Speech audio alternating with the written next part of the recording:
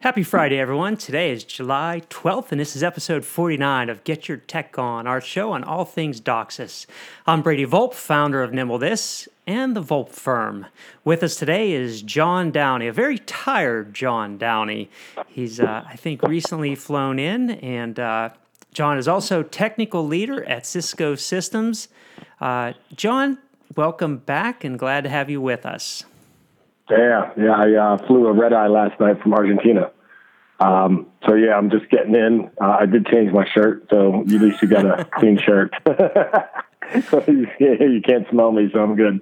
So I did actually, I was looking over your title again here. You are a CMTS technical leader, right? Yes. So technically, where do you lead CMTSs? to the graveyard. Well, you think about it, we're going more cloud, right? Yep. So it seems like hardware is kind of going away. That's the evolution. That's the migration that we're going towards. But you know as well as I, old technology doesn't go away. We still have 1.1 modems out there. Still have 2.0 modems out there. So people are going to have CMTSs for 10, 15, 20 years. Newer stuff might evolve into cloud, Yeah, it is amazing when you say old technology doesn't go away, because it is remarkable how many customers I still see out there with a lot of old equipment. I mean, DOCSIS 2.0 CMTSs even sometimes, so to your point, it doesn't go away. But I do think the future is as you're saying, virtualization. And I have some interesting stuff in the news that I want to touch on, because this is there's some kind of cool stuff going on out there. One of them focuses on virtualization, and this one's kind of interesting thing that came up. So Comcast is committing millions of dollars to Harmonic's CableOS platform, which is a totally virtualized platform, and that's, I think, one of the reasons they're looking at that. So that I think is one of the things that this article is focusing on here. Is according to the 8K document filed Tuesday by Harmonic, that Comcast has elected effective July 1st for enterprise licensing, and it is committed to $175 million in software license fees over the 4-year term. I think that seems like a low amount of money, but when you look at Harmonic's platform, and part of what this talks about is the fact that it's all off-the-shelf equipment, meaning it's basically servers, Dell servers or Intel servers that they're putting that virtualized system on, and then they can plug and play with virtually anyone's RPDs, remote PHY devices, and stuff like that. So I think this is really the wave of the future, is virtualization, and I think as we saw at ANGA, everyone's sort of talking about virtualization of the CCAP platforms. We kind of see this going on. We see it the same in test equipment as well. So that was one thing that caught my eye. This next one, I think is a game changer. This is from TechDirt. Can't see it at the top of the heading there. The interesting thing in the article, I think, first of all, is the title, where it says Google's dead wrong if it thinks broadband caps won't hurt game streaming. The overall article is what Google is doing is they're changing the dynamics of the way gaming is. And first of all, I just did an article for Broadband Library. It'll be coming out in a couple of months, their next issue. And I'm a gamer. I did a lot of research for this. It's basically focused on low latency in gaming. And I was really shocked by how big the gaming industry, monetarily, how big the gaming industry is, and who the users of the gaming industry is, meaning that the median age of the gamer is 31 years old. So it's not like 11 and 12-year-olds like my wife always accuses me of, go play with your 11-year-old friends. So it's people who make decisions, buying decisions of, like what service they're going to use. But you have to read my article when it comes out. It's really surprising how much money's in the gaming industry, and I think Google realizes this. So what Google is doing here is they're creating a service called Stadia. What Stadia does is it virtualizes your console games, like your Xboxes, your Nintendos, everything like that, your PlayStations, even computers that need high-end gaming cards. You're not going to require that anymore. Google's going to do all that computation in their cloud computing service. Google's cloud is equivalent to like AWS and Microsoft Azure. and they're going to stream that content over the internet. So they're doing the computation in the cloud, and then they're streaming the video games directly to whatever device you want to play it on, whether it's a TV, an iPhone, Android phone, a computer, and you just need the touch controls or some type of a controller to be able to play the game. The crux of this article is what they're saying is, today operators are capping the amount of data that you're streaming in, primarily the downstream. And, say, well, if you, for example, AT&T does not cap if you use AT&T streaming service, but if you use Netflix, they're going to cap it. Comcast has caps on their services and stuff. The interesting thing here is they say that if you use Stadia, you're going to blow through, as an example, Comcast's 1 terabyte cap in a matter of just 3 days using Stadia's service, their gaming service. And so I think that's sort of to give everyone an example of how much data will be streamed over this Stadia gaming service, because there's not going to be any you're not going to be buying CDs or anything like that to put into an Xbox anymore. There's none of that's going to happen. It's all you won't even have an Xbox, right? You won't even have an Xbox, exactly. And they're saying the processing can be done on smart TVs, because the processing now that occurs in an Xbox or a GeForce, a really powerful gaming video card, that's not going to be necessary anymore. And that's their goal, is to make gaming much more accessible to a lot of users who today can't afford to go out and buy a big gaming rig.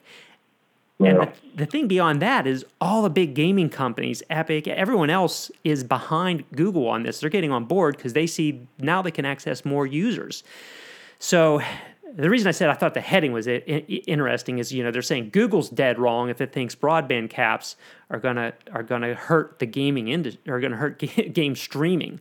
I'm kind of wondering, who's right and who's wrong here. Is it going to be Google that's wrong, or is it going to be the cable operators or the broadband providers that are wrong here? Because at the end of the day, is it really the customer that's right? Is it the subscriber that's right that says, if you're going to cap me, I'm going to go find another provider, or I'm going to find another way to get this service. So I think this is also going to be game changing here, game changing for gamers, because this is, I think, one of those market-changing things that's going to occur. Very interesting to see how it's going to unravel. And talk about really, what is the next killer app. This could be the next killer app. This could be the next killer app I think we're looking at here, because it's changing completely the way gaming is. And like I said, read my next article coming out in Broadband Library, because it's amazing the money that's involved in gaming, and also the way people are changing. Read my article; it's good. Final thing in the news that I found was neat. So I think several months ago we talked about Tesla looking at putting in broadband satellites low Earth orbit, 3,236 feet. So now Amazon is doing the same thing. They're looking at putting in about 3,000 or more of these satellites in low Earth orbit. They're trying to get FCC approval right now. So, I mean, who does this benefit? Well, benefits people like you, John, who live out in the middle of nowhere. and it would. You don't want to have a high Earth orbit satellite like Hughes, because you get just horrible latency and it's slow. So we get these low Earth lower satellites. LEO, yes. Yeah. And it's much better for particularly rural areas where you just don't have the high-speed connection. And so this is a great thing. You think about it like cell phones and mobile service. Just take that terrestrial network and just move it up into the air. Absolutely. That's basically what we're doing. You're just moving like towers, if you will, up into the air. People talked about doing blimps and balloons and planes flying over top. But if we can do, the reason why we do geosynchronous satellites is it's synchronous with geo, which is the Earth, right? So you got to go above the equator, 22,000 miles, whatever it is, so that you can focus on a satellite and you stay connected to that satellite forever. But when you move the satellites closer, you don't have the same orbit as the rotation as the Earth. So you have to go more satellites to get more coverage, and you have to have handoffs and stuff like that.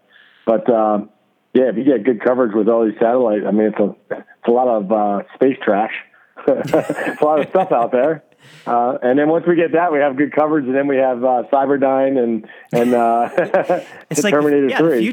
The future's getting really near. Got to wear shades. Yeah, I think the one problem the low Earth LEO satellites will have is latency still. So I mean that'll be the opportunity broadband's still going to have over satellites. I agree. It's like the question will be, what does low mean? Low could be relative. Is it halfway? So instead of 22,000 miles, it's still 11,000 miles? I mean, still, it's going to be a lot of delay, just like my voice in my picture right now. Yeah, exactly. So, all right, so our topic today is cable modem registration, kind of getting back to some basic things, because we got lots of new people out there who just haven't been through some of these trainings we've given before. So I'm gonna go through my sort of basic cable modem registration. Doesn't really cover DOCSIS 3.1 stuff, but it kind of gets the fundamentals in there. And I'm sure you'll come in with a lot of your input as well to add on to my sort of what I call the color commentary. CM registration simplified overview. And this is sort of a presentation I've given many times, but it all starts with a basics. So I kind of have this. For people listening to podcasts, I have a basic slide up here that has a CMTS on one side, a cable modem on the other side. It shows an upstream and a downstream. And the fundamental here is the RF plant is in the center. And we kind of build the RF plant, DOCSIS protocol on top of that, and IP protocol on top of that. But before I really talk about cable modem registration, we have to assume the physical plant is working. And if the physical plant's not sound and reliable, cable modem's not going to register. So that is always something we have to assume is working well. So, we take a cable modem out of the box, at a subscriber's home. We plug in the power. First we plug in the coax to the cable modem, then we plug in the power, and you start to see those lights blink on the front of the cable modem. And we always use the lights blinking as a way of understanding really whether or not that cable modem's come online. But a lot of times we don't understand if the lights are working or not and stuff like that. I'm just looking here. We got the Agent 7, Junior 7 here said, John is just illustrating how difficult echo cancellation is in FDX. So that's back to your problems, John. So you plug the cable modem, you power it in, you got the lights flashing, and a lot of folks don't, they understand, well, yeah, I've got downstream lock, I've got upstream lock, and the modem comes online. And what we're going to talk about is what's going on behind there. So first of all, on the left-hand side of my slide, I have a CMTS. On the right-hand side of the slide, I have what the cable modem's doing. In the first box, we show a sync. So the CMTS sends out sync messages. These are kind of like timing messages. And they send out these sync messages every 200 milliseconds. It's kind of keeping all the cable modems in synchronization that are online. The CMTS is also sending out UCD messages. These are upstream channel descriptors. That tells the cable modem basically, what language it's going to communicate. It has information about what the upstream channels are, about what the upstream bandwidth is, things that this cable modem needs to know to transmit on the upstream. And then the CMTS is also sending out MAP messages. So these are Media Access Protocol. Is that what they are, John? The Media Access Protocol messages? MAP, do you remember? I've heard that it actually wasn't an acronym at one time. No, it is an acronym. Mapping of time. It's Media Access. I know that. I just can't remember if the P is protocol or not. So anyhow, it's irrelevant. Someone can look it up and tell us if we're right or not. We're supposed to be the experts, right? Yeah, stump the chumps. So anyhow, the map messages are just telling cable modems everything is scheduled in DOCSIS. So cable modems can't just randomly communicate at their whim. They have to know, here's an opportunity for me to transmit in the upstream, and that's the map messages are just synchronizing every cable modem when they can transmit. So the cable modem, when it first comes online, the first job it has to do is find out what are the downstream DOCSIS channels? Because we have a lot of QAM channels in a downstream. Some of them could be video QAM, some could be analog channels, and then we have the DOCSIS QAM channels. So a cable modem will start scanning the downstream and look for the DOCSIS QAM channels. If it locks on, and this is just talking about SC QAM, we're not even talking about OFDM here. So if it looks for a QAM channel, it'll lock on a QAM channel, an SC QAM channel, and it looks for that sync message that the CMTS is sending, that timing message.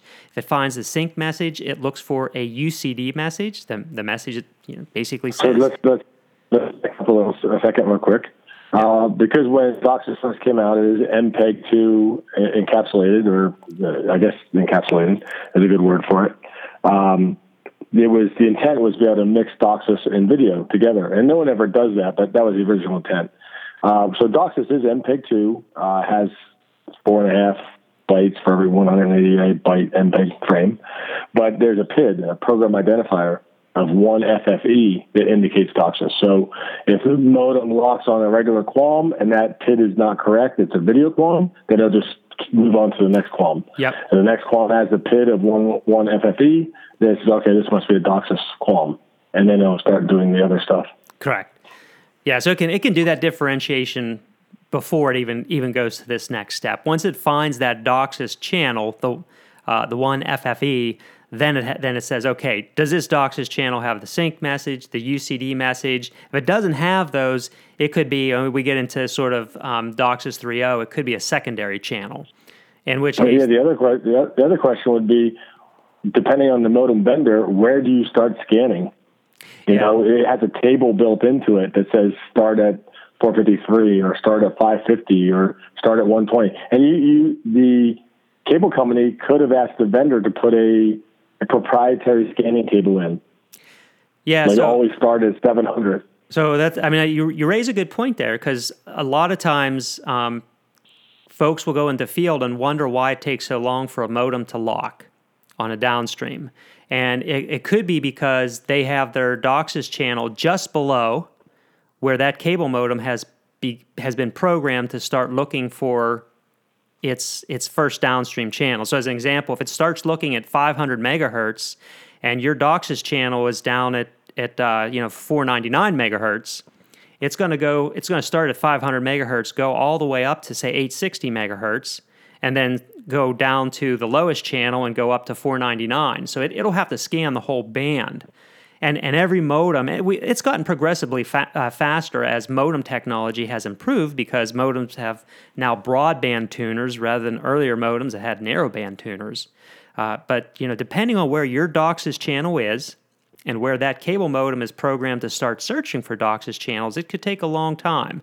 So to your point, John, some operators will have the modems programmed to start looking exactly where the DOCSIS channel is. That really speeds up the time it takes to lock on a downstream. Some operators will burn in the modems in the head end, so when it does lock, cable modem remembers at least its last 1 or 2 channels that it locked into. So when you go out to the subscriber's house, it remembers that downstream channel that got programmed in the head end, and then it'll quickly lock at the subscriber's house. So as a tech, you're not waiting at the subscriber's house for 20, 30 minutes for the modem to find a downstream if it's brand new out of the box. Correct. I think those are all good things to point out. So now, the modem locks on the downstream, finds the sync, finds the UCD, finds the map, and says, okay, finally I'm on that DOCSIS. So that's all part of that very first step of locking to the downstream channel. So how do you confirm? So let me give you my dilemma. I'm in the head end. I'm logged into the CMTS. I don't see a modem's MAC address at all. So at that point, I don't know if it's upstream or downstream. So I usually ask the technician or the customer, hey, is the downstream LED solid? Because if the modem has an LED that's solid, then the downstream must be fine because it's locked. Because from the CMTS perspective, you don't see anything until the modem starts doing some upstream. But you don't know from the CMTS perspective if it's a downstream issue or not. Yeah. It could be downstream power levels are bad. But, if the modem has the solid LED for downstream sync and then you see it blinking on the upstream, then at least you know the downstream is locked. Yep. Yeah, so that's basically what what you're doing with the LEDs is looking for that first light to light solid, and then you got the lock. So once you got the lock, now what's going to happen is, actually I think I'm on the wrong slide here. Once you have the downstream lock, now the cable modem has to get lock on the upstream. So the first thing the cable modem starts doing is it's going to transmit at its lowest transmit power, which is for a DOCSIS 2 cable modem 8 dBmV, for a DOCSIS 3.0 cable modem 23 dBmV, and I'm not sure what it is for a DOCSIS 3.1 modem. Do you know what that is, John? Is it also 23 dBmV? It might be 23 as well, yeah, if I recall.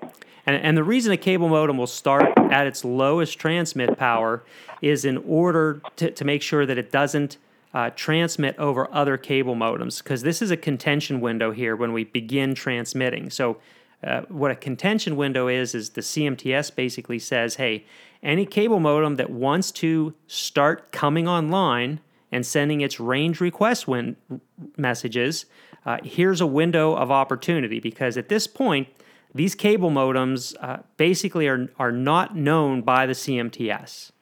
So they will send a range request to the CMTS and basically say, hey, I'm here, can you hear me? Now, it transmits at a really low level. The CMTS is not going to be able to hear that modem, so if it does not get a range response back from the CMTS, basically the CMTS saying, hey, yeah, I can hear you, it'll increase its transmit power by 3 dB and try again and say, hey, Mr. CMTS, can you hear me now? And it'll keep doing that process until the CMTS responds back with a range response. And the range response, so the first step of the cable modem sending range requests is normally called a NIT R1. So you'll see that maybe on the CMTS or some dashboards. Sometimes modems are stuck in a NIT R1 because they're sending that range request to the CMTS, but they're never getting the response back from the CMTS. Once the CMTS responds back with a range response saying, hey, yeah, Mr. Cable Modem, I can hear you, now it's in a NIT R2, where now the CMTS is starting to make power adjustments, timing adjustments, maybe pre-equalization adjustments to the cable modem, and that's a NIT R2, where it's now in initial, it's starting the ranging process, but the cable modem still is not online. The CMTS is just making timing and power, frequency, and maybe pre-equalization adjustments to that cable modem so that it's at the right, it's basically at the right settings that it should be to communicate with the CMTS. So, any thoughts on that, John? Did you want to add? Yeah. So to reiterate, there would be, or to add more to it, would be when a modem's in a NIT R1 and initial ranging. That is the initial maintenance burst in a mod profile. So when you look at a mod profile, the IM burst is being used during a NIT R1. In that mod profile, there is FEC T-bytes there. So you could have some uncorrectable FEC during NIT R1, because in NIT R1, there's no scheduled time. You don't know where the modem is. It has some opportunity to send. So you have multiple modems trying to register at the same time. They have collisions and they back off. So if they have collisions, and because the mod profile incorporates the FEC T-byte, you're going to get uncorrectable FEC. So a word of caution there would be, don't track your uncorrectable FEC until you know things have settled down in regards to registration. Also, if you see a lot of modems in a NIT R1, it doesn't even have to be a lot. I could have one modem stuck in a NIT R1 chewing up all my initial maintenance opportunities, and other modems are not even getting to a NIT R1 because this one is using up all the opportunities. So, for instance, I had an example like that where a modem was in a NIT R1 with bad levels, and the last 10 modems out of 200 wouldn't come online. So it was a bit strange. So it's something to look for. Is a NIT R1 is contention time. You could have collisions. Once modems get to a NIT R2, they get their timing, they get their power levels, they get their pre-equalization, their unicast opportunities, so it's actually timed to do that fine ranging. So you don't have to worry about having collisions when the modem's in a NIT R2. And then in NIT R2, as far as the mod profile goes, would be the station maintenance burst. So whatever settings are in the station maintenance burst, that's what's used during NIT R2. Right. All right, so the next process after that Now the cable modem should have the right power, should have the right timing, should be in sync with all the other modems in the system. So now we can start doing IP level, higher level communications, in which case now the modem can send a request to the CMTS and say, hey, I'd like to send some data on the network. So it sends a request to the CMTS. The CMTS responds with a map message that says, okay, here at this time in the future, you can send some data. So when that grant comes down to the modem can send a DHCP discover message to the DHCP server, which is not part of the CMTS. It's a separate server. And so now we're talking IP communications here. And the DHCP server will respond back with a DHCP offer. It'll get an IP address. There's an acknowledgement sent back and forth. And now the modem actually knows how to send and receive data on the network because it has all that thing, an IP address, default gateway, the information for the time of day server, TFTP server, stuff like that. It'll ask for the time of day from the time of day server. So when you get log messages on the modem, you can actually see that there's a proper time of day associated with the log messages. And then finally, the final steps of registering with a CMTS is that the cable modem, again, it'll ask the CMTS, hey, I want to transmit some more data. It'll get a grant from the CMTS, and it'll request the TFTP boot file, the configuration file that was handed to, the name of the configuration file that was handed to the modem during the DHCP process. It'll download that TFTP file, and the TFTP file gives the modem a lot of information. This is like your maximum transmit speed, your maximum, upload and download speed, a number of other pieces of information like whether or not we're going to use encryption, which is called BPI or Baseline Privacy Interface Specification.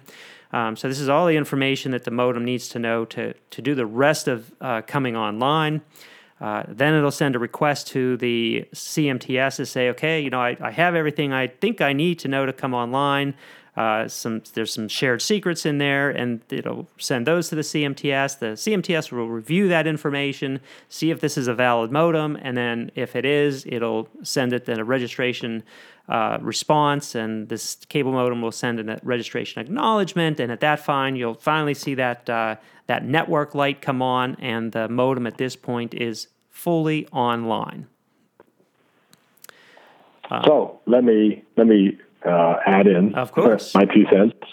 So once the modem goes from a NIT R1, NIT R2, and NIT RC for range complete, and we get into the back office side of the modem registration, like a NIT D, I have my own little mnemonic, DORA, discover, offer, request, acknowledge. So that's the DHCP process, right? So the first thing is discover. So you'll see a modem in a NIT D from the CMTS perspective.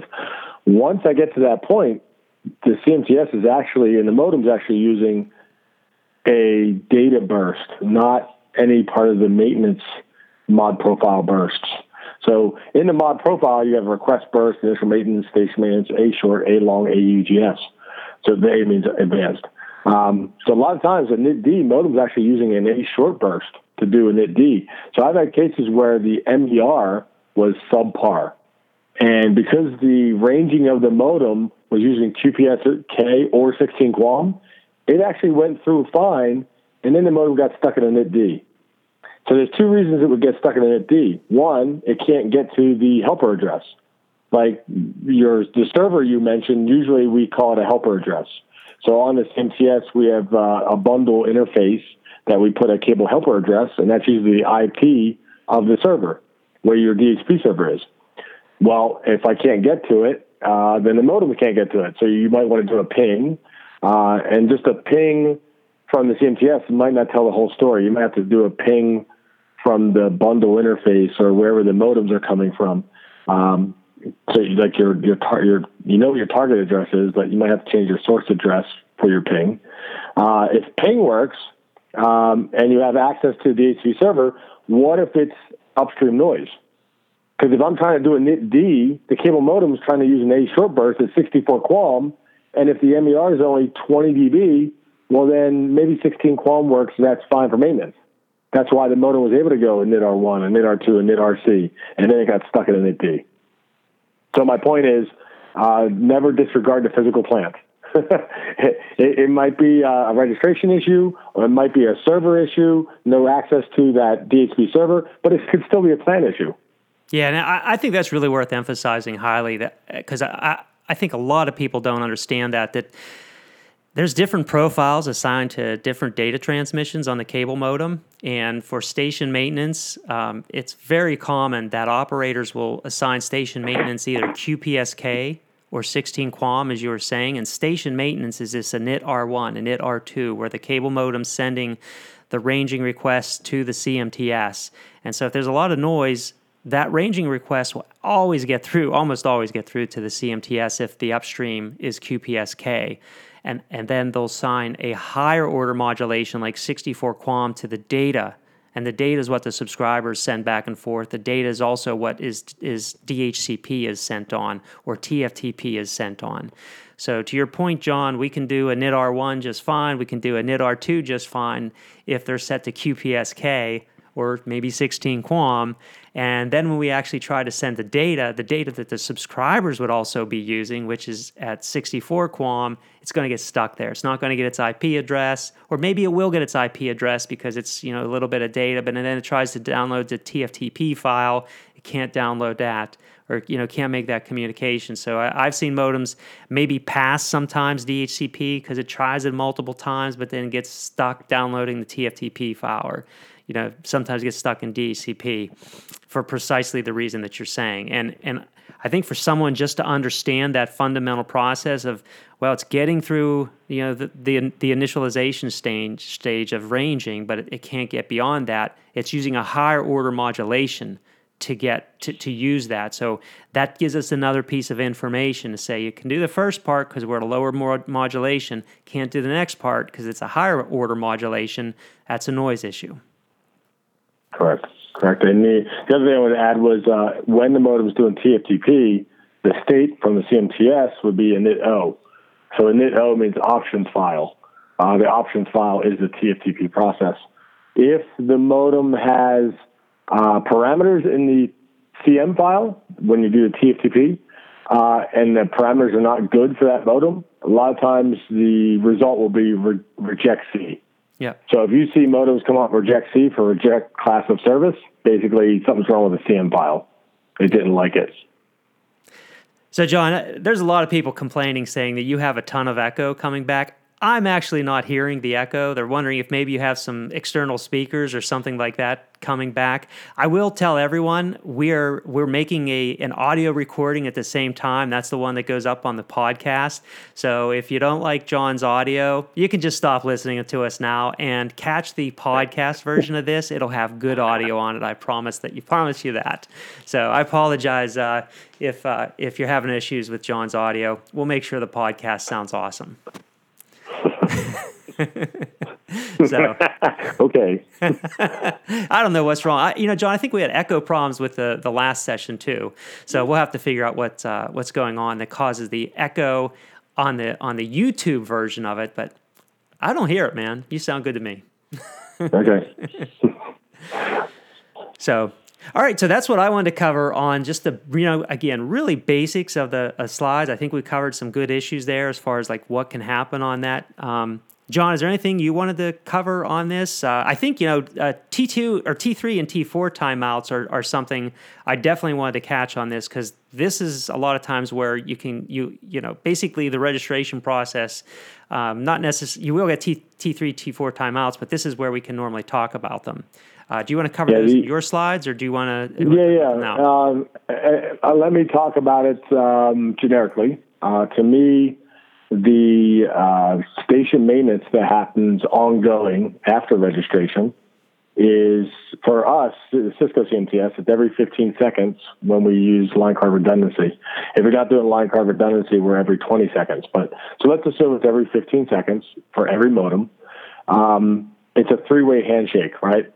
CMTS says, I want to see 0 ± 1. If you're outside that range, the CMTS on that next station maintenance period is going to say, change your level accordingly. The cable modem changes it, and the CMTS might say, good. So there's a three-way handshake. So every 15 seconds, we're doing upstream leveling. From the leveling, we're getting upstream MER readings. Time offsets are being readjusted if need be, and pre-equalization. So the pre-equalization taps are being reacquired or reset every 15 seconds. Now, the problem I'm seeing lately is when we do DOCSIS 3.0 upstream bonding, there's something called a T4 multiplier.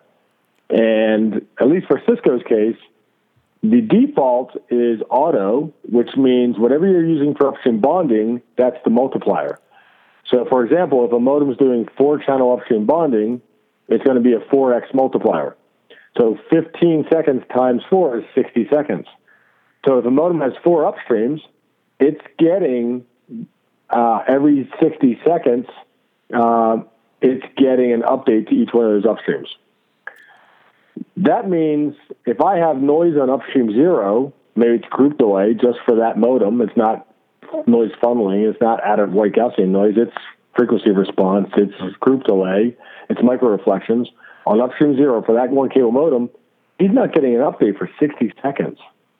So while I like the idea of the T4 multiplier to limit the amount of station maintenance happening, because the modem has 4 upstreams, so basically it has 4x redundancy, if you will, or resiliency, because there's 4 upstreams doing station maintenance, using that auto T4 multiplier can lose granularity of my MER on my upstream levels and my pre-equalization. And that's one of my concerns. And if we went to 8-channel upstream bonding, it would be even worse. So are we doing this multiplier to save upstream bandwidth? What was the original concept behind the multiplier? And I think that was the case, is if you have 10,000 modems, DOCSIS 2.0, you're doing 10,000 station maintenance bursts. If you have 10,000 DOCSIS 3.0 modems, you're basically doing 40,000 station maintenance bursts. Right. Every modem now is like 4 modems, right? Because it's doing 4 channels. Yeah, so we have a lot less maintenance if we're doing that multiplier. Yeah, so by doing the multiplier, number of channels is the multiplier, you're basically back to where you started. Okay, makes sense. So and I would think this becomes even worse with like pre-equalization, which, so, if we're using PNM, we use pre-equalization to really not fix return path impairments, but to compensate for return path impairments until we get out there and fix them.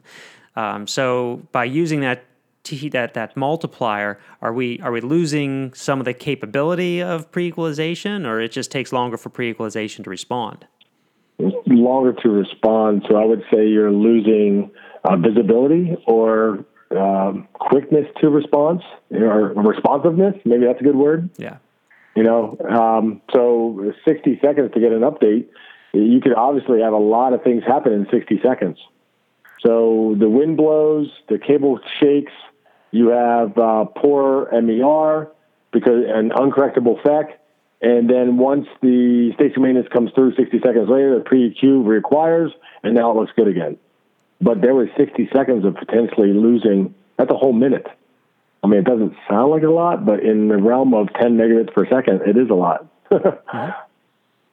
So what do we do about it? Is there anything that can be done? So one is understanding it, so educating people to understand what it does. For instance, the other thing we have, an RF tech goes to the house and unplugs the RF cable. They're like, man, how come this downstream staying locked for so long? Because of the T4 multiplier. They're not getting a T4 timeout because the T4 timer is actually 30 seconds in the modem.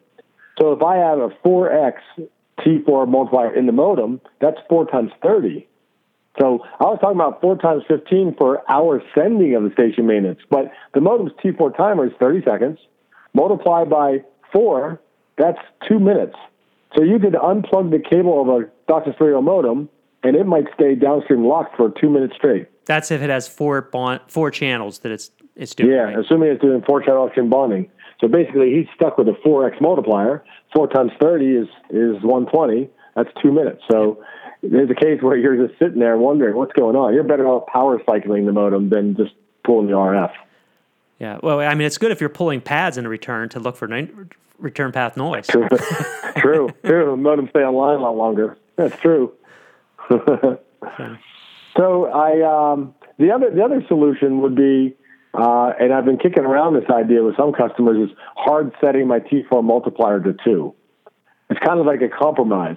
If I'm doing 4-channel bonding, I can at least cut that in half to 2. Yes, I am increasing station maintenance on the whole box, but it's pretty minuscule. And you know that too. You've looked at the amount of station maintenance and how much bandwidth it actually takes. It's minuscule. Yeah, it's nothing. Yeah, the packets are extremely small. Yeah, so that's one idea, is actually hard setting my T4 multiplier to 2 to get more granularity or more responsiveness to my MER, my levels, my pre-equalization, which then also affects P&M, obviously, right? P&M is pre-equalization. Yeah, it's a big part of it, absolutely. Well, yeah, I guess that was the original part of it. Yeah. I still think of P&M is upstream, but P&M is everything, right? Upstream, downstream, full bandwidth capture, you name it. Yeah, it's grown a little. a lot. So one of the things I wanted to kind of dive into was the MER and some of the things we've seen lately with fluctuating MER readings. And there's a couple of things I wanted to bring up to kind of educate customers and our viewers, if you will. The MER is modulation error ratio, and some people call it SNR. It is really the same thing, but it is not the same thing as CNR. Carrier to noise ratio is just a spectrum analyzer, peak to peak, amplitude to amplitude, noise, ingress, whatever. Yeah. Carrier to noise ratio is CNR. Carrier to noise, which is the top of the carrier to the noise floor, whatever crap is in the noise floor. Correct. So on a spectrum analyzer, you're not seeing group delay or timing issues. You might be able to see a standing wave with a spectrum analyzer, but microreflections, you might not see it on a spectrum analyzer, depending on where the microreflection is. Oftentimes, you also won't see if there's noise underneath the carrier, because underneath that QAM channel, because it's always full of data. And what if you have a burst from another modem overlapping? Transmit at the same time. On a spectrum analyzer, on a spectrum analyzer, you just think it's the same modem. You don't know who it is. So you can have two modems transmitting on top of each other because it's miswired, or the timing, like a modem's time offset is bad. So when it was told to send, it actually wasn't that far away, and it overlapped with somebody else's actual information that had good timing. Yeah, and those are RF collisions, and we actually know those happen due to microreflections, for example. You can have that a microreflection is just an impedance mismatch, and so that can happen. That's another reason it can happen. Correct.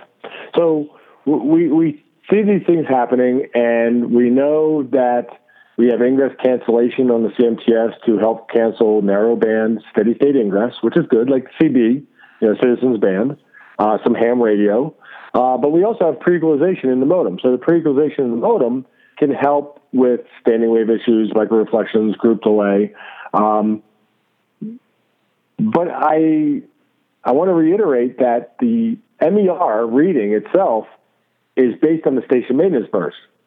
So that is from the station maintenance mod profile. It is also dictated by that T4 multiplier we just talked about. But to be specific, if you look at an upstream burst in the time domain, you have a preamble, then you have the actual information, and you have a roll-off or guard time at the end, the guard band at the end, or guard time, if you will.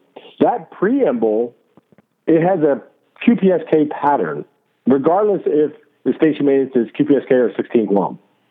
So you can say my station maintenance burst and my mod profile is 16 QAM, but the beginning of the burst, the preamble, is always going to be a QPSK pattern. Now, when you compare that pattern from regular QPSK to 16 QAM, QPSK station maintenance uses a QPSK 0 preamble pattern. And 16 QAM uses a QPSK 1 preamble pattern. And it turns out it's 3 dB difference. Mm-hmm. So using 16 QAM for the station maintenance burst could give you 3 dB difference in your levels, your MER reading. And I've seen it really be dependent on vendor and firmware of a modem. So that right there could give you a difference in readings. Even though nothing's changed in your cable plant, you just change your mod profile. Yeah, and how we're actually making that reading. We talked earlier about this, that because we use different modulation profiles for station maintenance than we do data, so kind of just reiterating this again, that station maintenance mod profile that you're talking about for 16 QAM or QPSK. So we're at an MER measurement than that, and if you change it from QPSK to 16 QAM, we get up to a 3 dB difference just in that. Correct. So yeah, I think what you normally recommend is use 16 QAM, not QPSK. Correct. Yeah, and usually on the station maintenance burst, we'd like to see 16 QAM because that is used for upstream bonding resiliency, that is used for ping DOCSIS, that is used for the flap list, that is used for your levels like we just talked about. So 16 QAM would be the way to go. You can make an argument that I'd like to do 64 QAM to match up with my data burst, but that's something that we don't allow because the upstream chipset vendor wants to make sure it's robust, and the lower modulation means more time on the wire.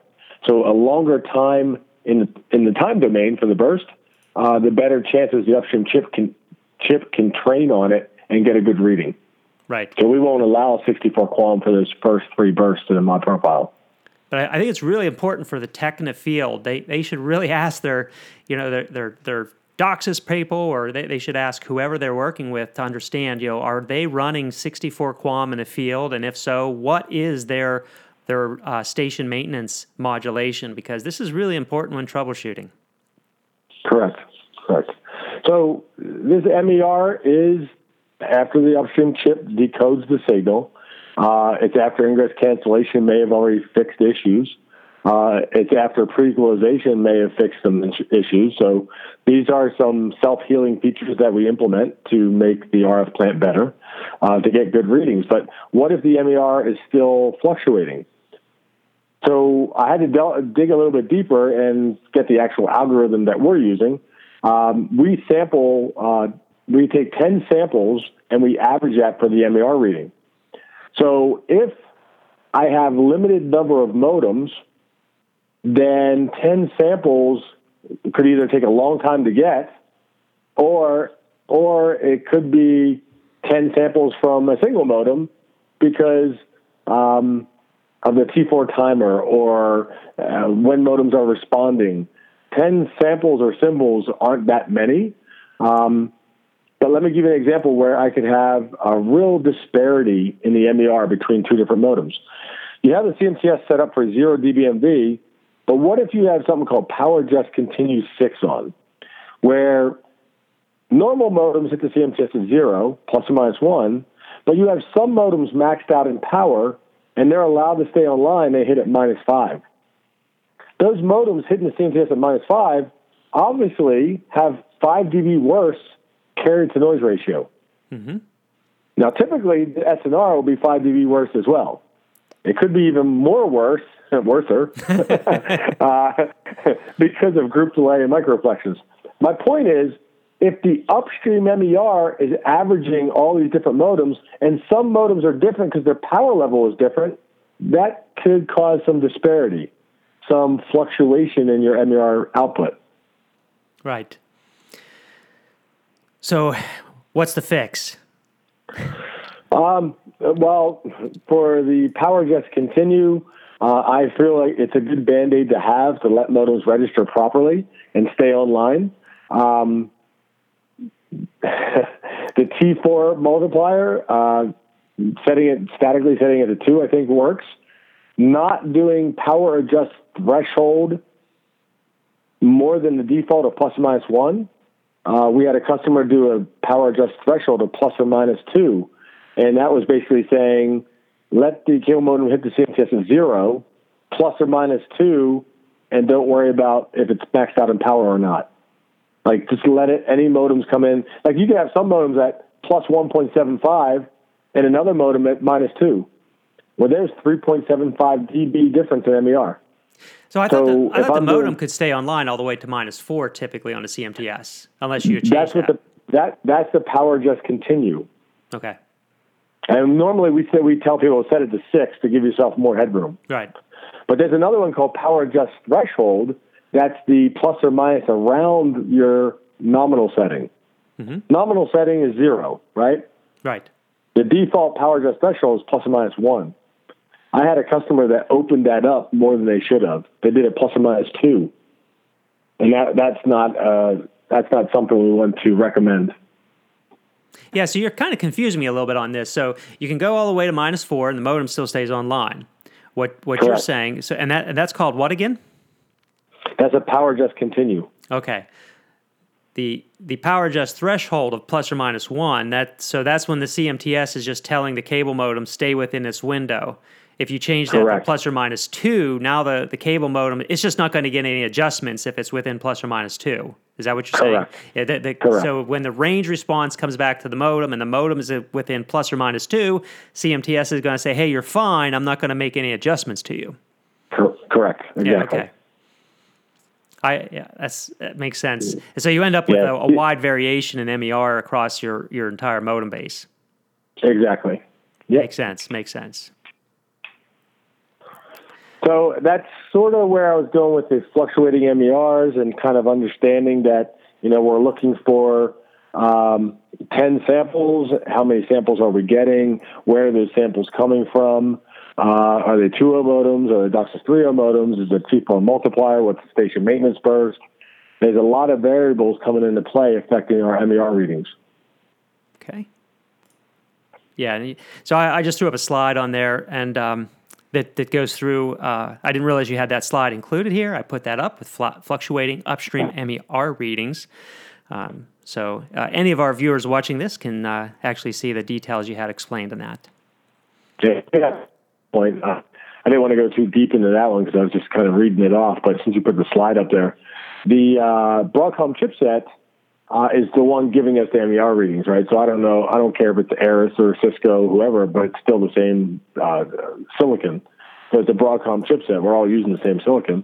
But you'll notice that the higher readings that we could provide now, the granularity from one reading to the next one is a big jump. There's not real tight granularity. Like the first reading is 45, the second one is 42, the third one's 40. Back in the old days, we used to cap 36.12. Yeah. And that worked out pretty well. If you look at the readings below 36.12, it's more granular. Yeah. It drops from 36.12 to 35.56. So you get more granular readings. So if I have a really nice plant as a lab, you could have fluctuations between 45 and 39 that's purely related to the granularity of these error readings. What's coming back from the chipset has nothing to do with the plant. Right. It's like it's off by one error bit or something. So my point there would be, don't worry about fluctuating MER when you're well above 33 dB. Sure. Like, for instance, where does 64 QAM break? 27 dB? 23. 23. Well, it starts to degrade at 27. Yeah. Well, it's 23. So anything above 33 is gravy, right? It's like icing on the cake. So for someone to get all up in arms to worry about fluctuating MER when it's 45 and 42, that's a good problem to have. It's a good place to be. MER? Yeah. But if you're below 33 and you're fluctuating 33 down to 30 and then 29, then that could be a concern. Yeah. Right? You don't want to see 3-4 dB fluctuations when you're already down below 30. Absolutely. So, John, I know you have a call coming up, so we have to wrap this up. I think we covered some good content today, and that's always our objective, is give everyone just something interesting to listen to every week, and we will try to work on your mic issues before the next show. I know we're working on a couple shows coming up. We're trying to bring everyone good contact everyone. Thanks so much for watching. John, thank you for your time. Good luck on your call today, and we'll talk next time. Bye all. So the slides we put together, do you put it online for people to download as well? Or if you're okay with that, we'll attach them to the YouTube, and that way they'll be available for everyone. That's put fine them with on me. our Volt Farm channel. Sounds good. All right. So, John, all right. Thank you. Take care. Take care. Bye-bye. Thanks.